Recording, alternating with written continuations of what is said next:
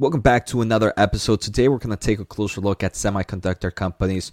First, we're going to start off with Advanced Micro Devices and NVIDIA. We're going to take a closer look at some good news with some recent updates on how AI servers are going to grow in the upcoming years and how these two companies can benefit. Next, we're going to take a closer look at NVIDIA and unfortunately some reports that could have some negative impact to this company's revenue. Finally, we are going to end the episode with Intel Corporation, your favorite semiconductor company, on some recent updates for some of their fabs that they're building in Europe. All this in today's episode, so let's get started. All right, so here we're going to start off with TrendForce. Yesterday on March 8th, they did release an awesome report, in my opinion, where they kind of talk about shipments of AI servers and how they will climb at a compounded annual growth rate of 10.8% from 2022 to 2026. So obviously we are expecting huge growth here in the AI market. For those that are not familiar, AI servers that are equipped with general purpose GPUs accounts for almost 1% of annual global server shipments.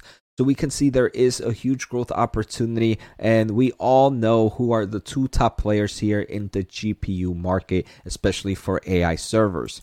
First, we know NVIDIA, right? They have the NVIDIA A100, their Tensor Core GPU. They also have the NVIDIA AI Enterprise, which is their software solutions for AI servers. Outside of that, they also have other hardware like the NVIDIA DGX system, which are you can get in small systems, into huge base pods, or even amazing super pods for whatever type of AI infrastructure need you might have. And obviously their most recent GPU for the data center market and AI solutions, the H100 Tensor. Outside of that, we know NVIDIA also kind of hits the Chinese market because of some regulations. NVIDIA can't send out the A100 or the H100 to China, so NVIDIA had to re-engineer some of their products, and they do sell the NVIDIA A800 to China and certain kind of customers that are unable to receive the super powerful machines. So kind of seeing here, right, the first thing is we see this huge compounded annual growth rate expected for AI servers. They're being driven by a lot of kind of new technology, a lot of technology that we discuss here. If you kind of check out my semiconductor channel, Nick and Billy and I, we go in this report a little bit more in depth, but I really just want to take a closer look at AMD and NVIDIA in this report today. But again, make sure to check out that other channel if you want to hear more information and from other panelists as well. So another great information that was shared here in forms of from TrendForce is that in terms of the market share for server GPUs, NVIDIA controls roughly 80% of the market, where AMD controls about 20% of the market. I was honestly shocked when I read this. I thought NVIDIA was a lot stronger in the server GPU market. I didn't think AMD had that much of a market share in this kind of server GPU space, but it's interesting to see that is not the case, and I'm happy to be proven wrong because luckily for me, I'm both an NVIDIA and an AMD investor. Obviously, if we do see a huge growth in AMD in forms of AI servers, AMD can benefit dramatically. They have the MI250 already available for them, which are dealt for high performance computing and AI. This is their data center GPU. Outside of that, obviously, they're known for their data center CPUs, AMD EPYC. Right now, they have Genoa. And just to kind of take a closer look at total revenue for these companies, we know in the most recent quarter, NVIDIA reported $3.6 billion from data center market. I would guess a good portion of that is going to AI workloads. If we take a closer look at AMD, their data center market is roughly $1.7 billion. So we can see NVIDIA is definitely the leader here. They have a nice amount of market share in the GPU market, but we know for AMD, their main solution is coming from the CPU space. Before we go any further, I want to thank you for watching, and I need your help to reach my goal of 30,000 subscribers by the end of the year. So if you can do me a favor, hit that subscribe button and thumbs up. Also, if you want some fantastic insight into the semiconductor industry, join my other channel, Semiconductor Investing and More, where I use my electrical engineering background to break down the semiconductor market. Finally, I want to thank The Motley Fool for sponsoring this video, and check out fool.com/Jose for the 10 best stocks to buy now. With that link, you get a promotional offer for their subscription service. Now, let's continue with today's episode. So pretty exciting for AMD investors. I think both AMD and NVIDIA investors can benefit from this AI push, especially if this compounded annual growth rate expected to be for the next 4 years above double digits. I mean, 10.8% in my opinion is amazing. So super excited for AMD and NVIDIA investors.